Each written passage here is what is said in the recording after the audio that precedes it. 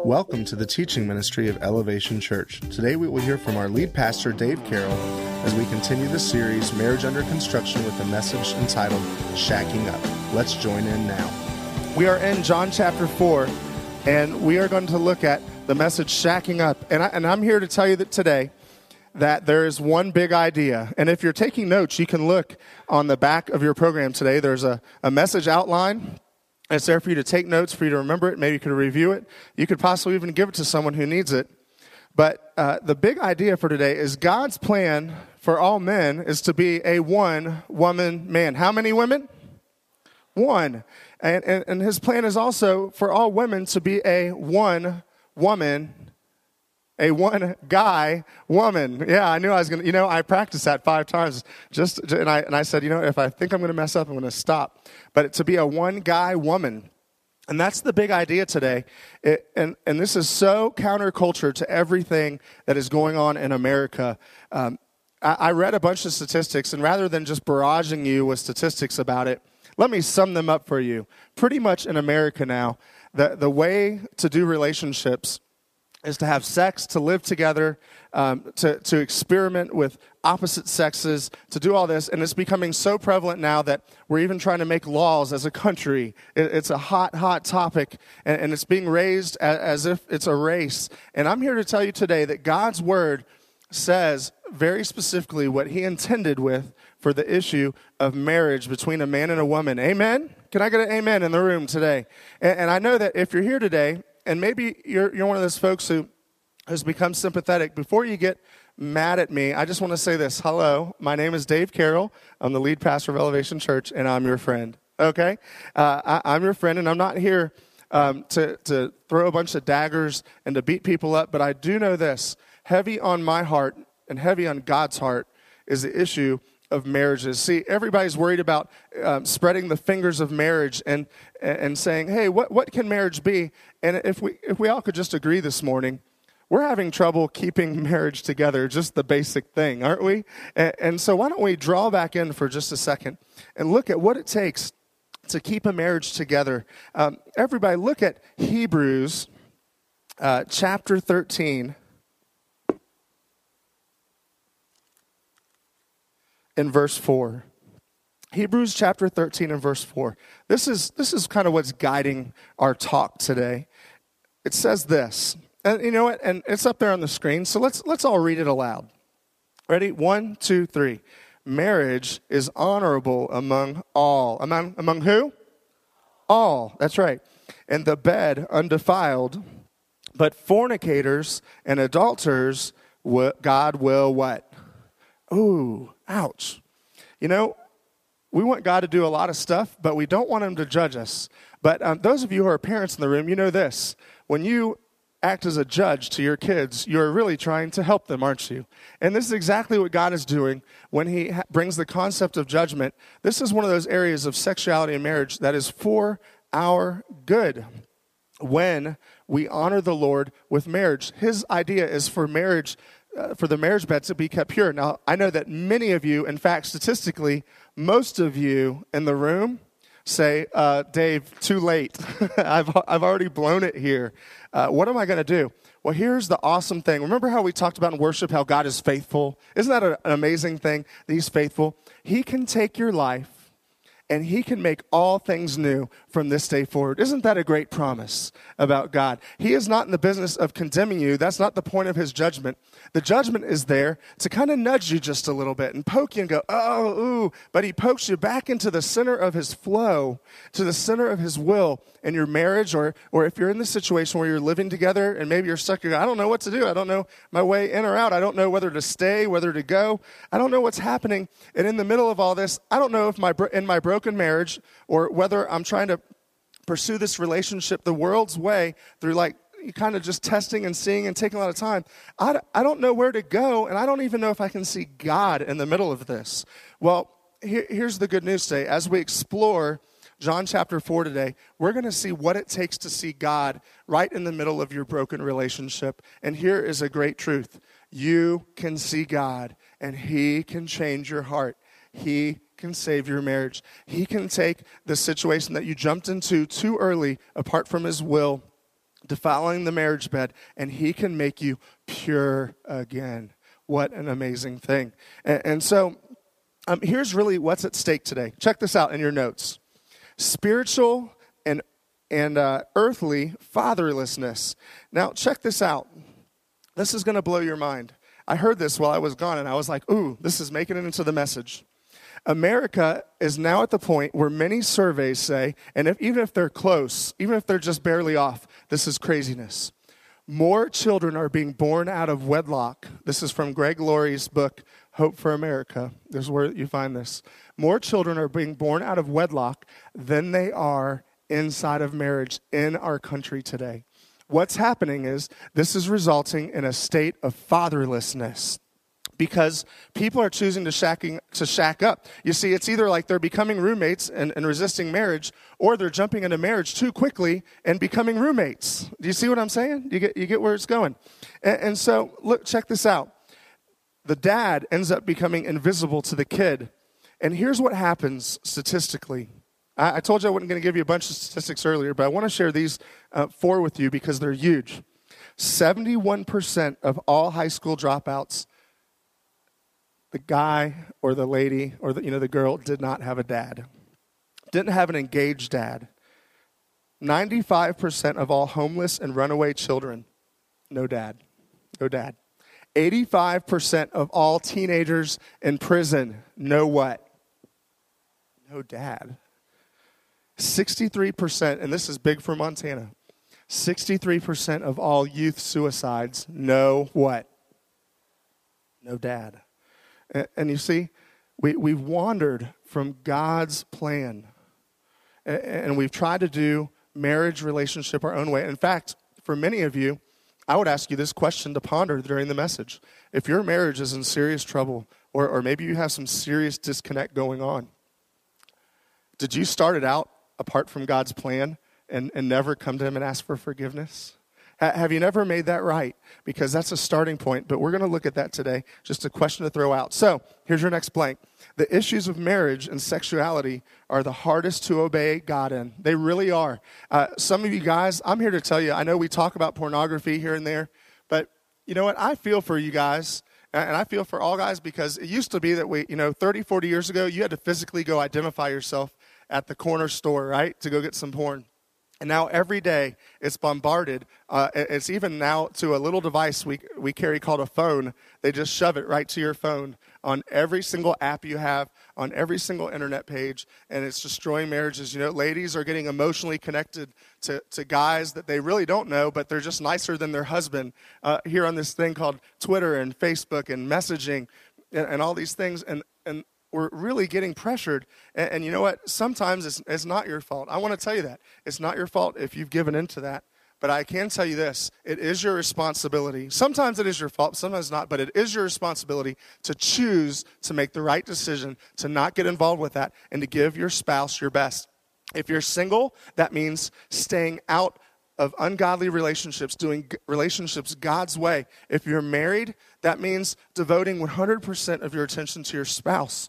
And so I hope you're in John chapter 4 by now. We're going to pick it up at verse 13. And here's what's going on. Jesus just got done with some ministry, right? He's kicking off his ministry. He has to go from Judea. We know that Judea is in the south end of Israel, right? And he has to go all the way up to Galilee, which is in the north end. Sometimes I show you a map today. I'm just going to ask you to kind of picture that in your mind, do an Iron Man type thing, right, and just throw it up there. You have Judea to the south, Galilee to the north, and Jesus has to go from the south to the north of Israel. And most of the time, Jews would go around Samaria, which was in the middle. But today, this one day, he says, you know what? I'm going to go through Samaria. I think I have something I have to do. And here we get one of the awesomest passages in the Bible that reveals who God is, but it also gives us God's heart toward reconciling things that are broken and people who are hurting and people who are lost and people who are struggling. He's after that kind of person. Don't think today, if you don't have it all together, don't think, oh man, you know what, I have to be, I don't know if I can ever get this relationship with God because I'm too far away. No, Jesus pursues this lady who doesn't have it all together. Isn't that good news today? It's awesome news. And so what he does is he leaves his disciples. His disciples are probably like, huh? He walks up to this well. It was Jacob's well, by the way, the same Jacob in the Old Testament. And he approaches this Samaritan lady, which you have two things going on. Here's a guy talking to a lady, kind of odd, right? And then you have a Jew talking to a Samaritan, kind of odd, right? And he says, hey, can I have a drink? And she's like, this is weird. I don't know what's going on. And she says, well, I don't know. And then he interrupts her and he says, hey, if you really knew what was going on, you would ask me for a drink. And she looks at him and she's like, this is weird. You don't even have a pail. This well was 140 feet deep. The water came up about 80 foot high, for those of you who are into wells. All right, so that tells, let's see, 130 minus 80. That means the rope had to be 50 foot long. And here Jesus is asking this lady for a drink of water. What's up with that? Well, we pick it up in verse 13, and I want to read this. And I also want to talk a little bit about the Samaritan woman here as we go. But here's what happened. Verse 13, just read it silently as I read it aloud. We're going to read all the way through 26. Jesus answered and said to her, whoever drinks of this water, that's the water in the well, will thirst again. But whoever drinks of the water that I shall give him will never thirst. But the water that I shall give him will become in him a fountain of water springing up into everlasting life. The woman said to him, sir, give me this water. Don't you want something like that today, where you're not thirsty in this life? Something that satisfies is found in Jesus. Found in Jesus. It says, she says this, that I might not thirst nor come here to draw. She didn't even want to do the work anymore. She said, this would be great. But Jesus said to her in verse 16, go call your husband and come here. Uh-oh. Uh-oh. The woman answered and said, I have no husband. This is important. Who is Jesus? Jesus is God. He knows everything. You can't fake him out today. You can't do it. Check out what happens. Jesus said to her, you have well said, I have no husband.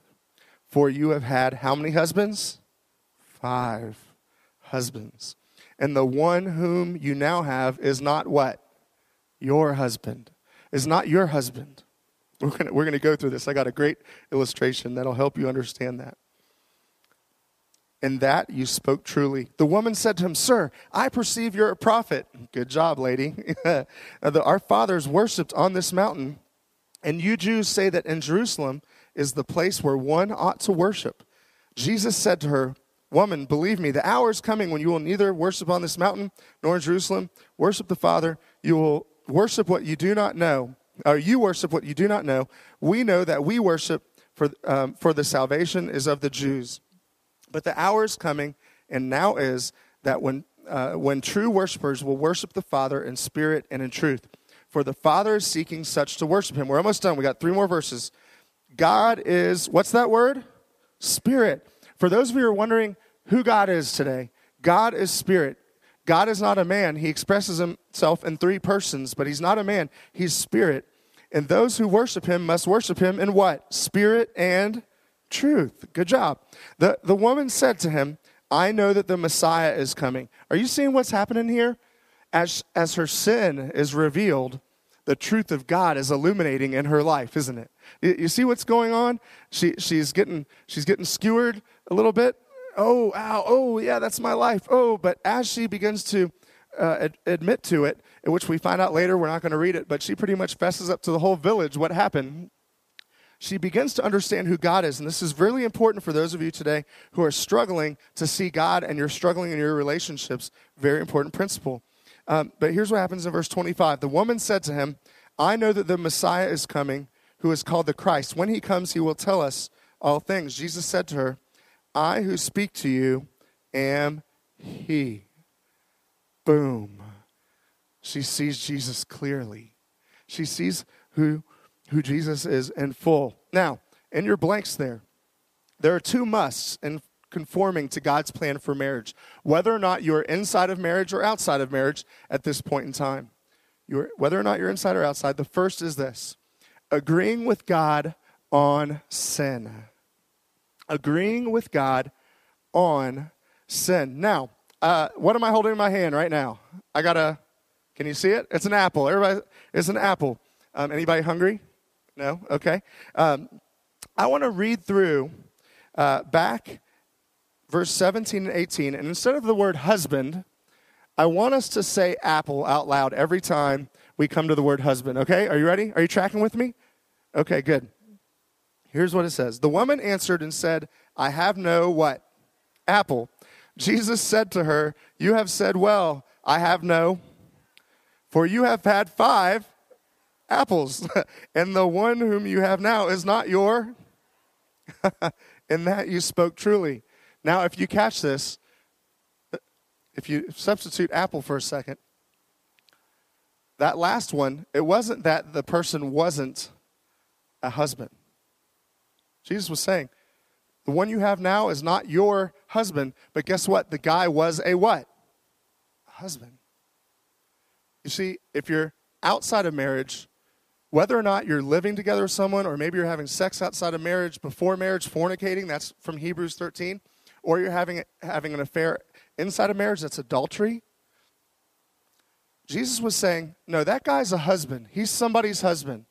Whether or not he was married right then, I don't know. The Bible doesn't really say. But somebody, someday, somehow, whether or not it was then or sometime in the future, that guy was a husband. And he's saying, you know what you're doing? You're stealing something that's not yours. Because if you take an apple, he said, you've had 5 apples. And in fact, the apple you have now is not whose? Yours. But you know what's happening? It's stealing. It's stealing. It's robbing someone else and their future spouse. Even if you think it's going to work out. Hey, listen, I've heard story after story after story. I've been in ministry 17 years of people who have taken the bite of the apple that isn't theirs. They've stolen it, thinking, oh, it's not my apple now, but it's going to be my apple. It's going to be. I just know it. Only to find out that for some reason, the apple's taken away. Do you know that over 2/3 of all people who start out living together are not together at all within 5 to 7 years statistically? Some studies say even higher. Do you know that when you do that, you've not only messed up for your future spouse, but you've also messed it up for someone else's future spouse by taking something that's not yours. It's agreeing with God in sin. And anytime we dabble into adultery or we get into pornography or we get emotionally attached to someone who is not our spouse, it's a little bit of sin, and it's stealing something that is not ours. And here's the thing. God has given you, if you're married in the room today, God has given you the exact perfect spouse He intends for you to live the rest of your life with. He has done that. Believe that. You may say, Dave, you don't know my marriage. You don't know how bad it's gotten. Well, you're right. I don't. But I do know this. I do know how good God's plan is. I do know God's way. I've tried it. I've tasted it. The one that He gave me, my apple, my wife, Amy Carroll. And I can tell you this, through thick and thin, our goal is to make it all the way through life. And if you're in the room today and you're not married, I can tell you this, if you wait, if you hold out and do it God's way, and you don't shack up and you don't do it the world's way, and you don't try to test it all out, I'm here to tell you this, God has the best spouse, the best husband, the best wife waiting for you if you'll just be patient. If you'll just be patient. And so that's what's going on. Here's the deal. The more we agree with God on the details of sin, all the way down to the details, any time that you rob your spouse or you rob someone else's future spouse or your future spouse, the more you can agree with God on the details and really be down to the nuts and bolts of what He asked for in relationships, and that's abstaining from sex outside of marriage. Why? I know you're adults. I'm an adult, and you go, I'm an adult. I can do that. Well, it's because, here's the next thing, point number 2. The more you agree with Him, the more it shows He is your authority. And this is the second must in conforming to God's plan. You must agree and recognize God as the authority in my life. Look at verse 25. It was after the woman recognized the sin that the woman said to him, I know that the Messiah is coming. He who is called the Christ. She knew that this is the one coming who would forgive sin, who would call people to holiness, God's perfect standard. And she says, when he comes, he will tell us all things. And then the light bulb clicks on for a second. Wait a second. This guy standing across from me at the well just told me all things. He revealed to me. And Jesus, seeing the light bulb coming on, says, I'm the guy you're talking about. Let me ask you this. Are you your own authority in your life? Do you make all the calls? Or have you really, truly surrendered to God? And what I mean by this, do you give in to stupid stuff? Do you give in to fights with your wife, fights with your husband? Do you give in because you feel like it and your emotions are guiding everything you do? Do you give in because there's a hobby that you've put above your wife, and truly you've probably put it above God too, and your hobby rules the world? What's your authority? Is your authority your kids? Hey, my kids are dictating what I'm doing. You see, all these things, they're not necessarily bad things in and of themselves, but they're not God, and they really have no authority, and they're not long-lasting. God is asking you to put him at the top and to put him number one, and to let his word guide your actions, to let his word, no matter how you feel, become the compass, if you will, to point you to true north, so that when trouble hits, you're going to act and do God's will even when it's hard. Is God on top? Is he?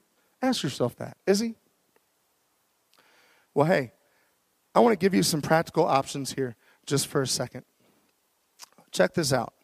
You may be saying, Dave, I get it. I need to agree with God with sin. Okay, some of you in the room are saying, I've been dead wrong. You know what? I've been treating my spouse like dirt. I've been taking the apple I have and I've been chunking on the ground and bruising it and beating it.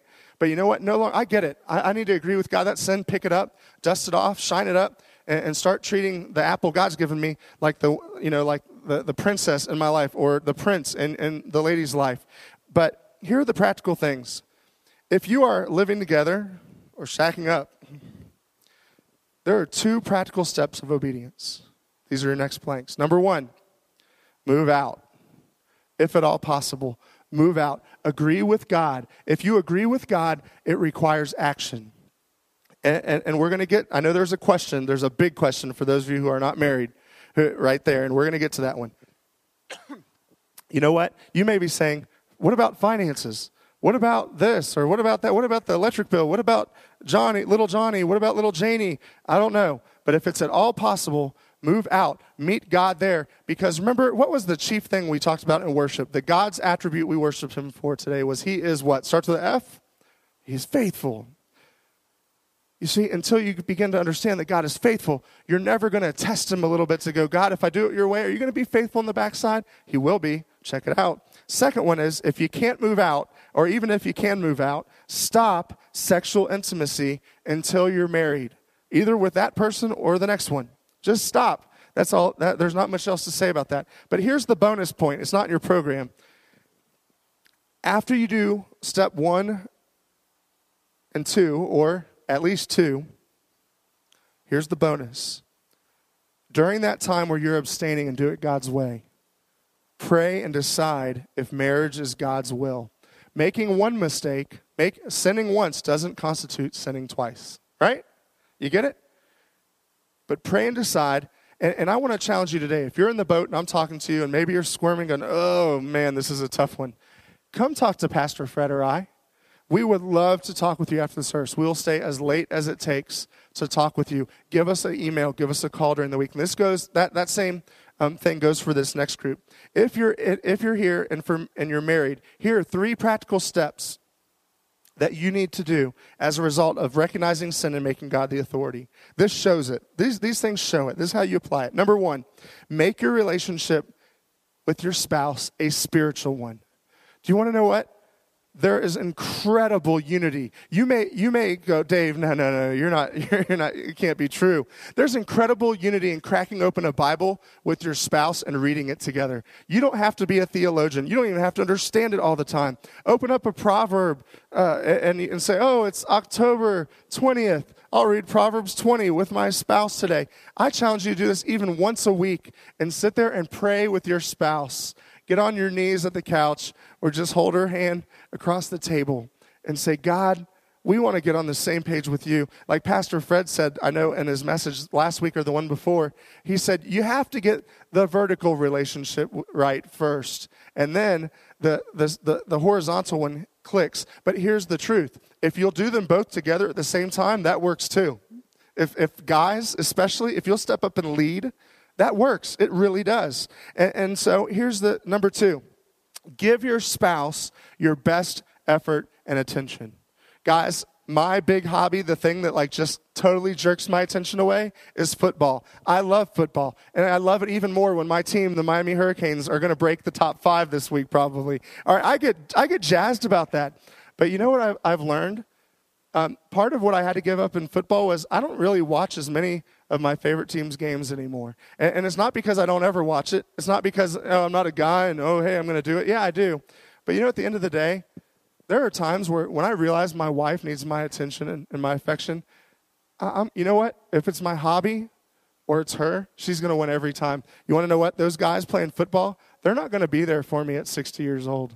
They're just not. Your buddies and whatever hobby you're in, ladies, whatever friends you're with having, going out and maybe ignoring your family, ignoring your kids and heaping on your husband sometimes. I know it's tough. I know it's hard. I have 4 boys. My wife and I, we have a full appreciation. But you want to know what? Give your spouse your best. If it means saying, I'm going to cut out 2 or 3 nights a week of stuff I'm doing to give my wife or my husband full attention, I'm going to do it. If you do it and agree with God there, you'll be amazed at the results. And then here's the third thing. Make sure you know God according to Scripture. Get a relationship with God where you know Him and you trust Him. And here's a bonus. Remember how we said for the first group, stop sexual relationship? Married people, you're going to like this one. Guys, go ahead and smile ear to ear. Do not stop having sex. All right? Do not stop having sex. Do it a lot. There are pastors that they have like 40 days of sex. Now, we're not going to do that kind of thing. But where they challenge their married couples. But you want to know what? You would be surprised. In nearly every marital problem, like where a couple comes and says, I need help with our marriage. And that's like deep seated. I'm not talking about like just a little scuffle. I'm talking about like it's deep rooted. They're like, hey, it's going to take a year or better to get this thing right. In nearly every instance, you ask, how long have you not had sex? And it is always a minimum of 3 months. And one time back in Florida, we had a couple say 5 years. And I'm here to tell you, we joke about it, but I want to tell you, if that part is not right, that's not a marriage, okay? That's not a marriage. Make sure you're doing that. And otherwise, you want to like the woman at the well who had 5 husbands because, everybody's just trying to go outside to get their, this need met and that need met and everything else. Now, 2 ways, and we're almost done. Christian friends can help. Number 1, do not condone or enable sin. You know what? You can be a friend to someone without like condoning everything they do. You can be honest and real with them, can't you? And hey, I want to make this a call. If you're a person who's known Christ and you're in the room today, and you're at Elevation Church and you plan on being a part, are there a bunch of people in this room that plan on being a part of what God is doing here? If you are, say amen. Yeah, hey, there are some people who are a part. If you are a more mature believer and you've known Christ longer, step up and get to know somebody out there at 10-minute party and help them get in their life. Don't stand on the sideline. Be someone who points other people to Jesus. And number 2, offer resources and assistance if possible. There may be people who are convicted in the room today and realize, that's the reason I can't get my relationship with Christ right. It's because this other thing right here is blocking me. It's blocking me. My sin is blocking me. You may need to offer a spare room in your house if you're an older couple to help people obey God. Or maybe you can take them out to coffee and help talk it through. Whatever it is, help. Let's be the body of Christ to each other. But here's the best news. Check this out. It's on the screen. Hebrews 13, verses 20 and 21. You may be saying, Dave, I hear you. I get it. But I just don't know where it's going to come from. It comes from God. Here's what the Bible says. Now, may the God of peace who brought up our Lord Jesus Christ from the dead. That's a heck of a lot of power, isn't it? Heck of a lot of power. Raise the Lord Jesus from the dead. That great shepherd of sheep, through the blood of the everlasting covenant, Christ's blood on the cross, may he make you complete in every good work to do whose will? His will. Working in you what is well-pleasing and in his sight through Jesus Christ, to whom be the glory forever and ever. Amen. You know what? God can make you complete. He will equip you if you'll head his way, if you'll strengthen your marriage, if you won't either be a roommate before marriage or you'll choose not to be a roommate during marriage, if you'll be a one-woman man or a one-guy lady. This is what God is after. Thank you for listening to the teaching ministry of Elevation Church. You can find out more about our church or listen to other messages at elevationbillings.com. Thanks again for listening and have a great day.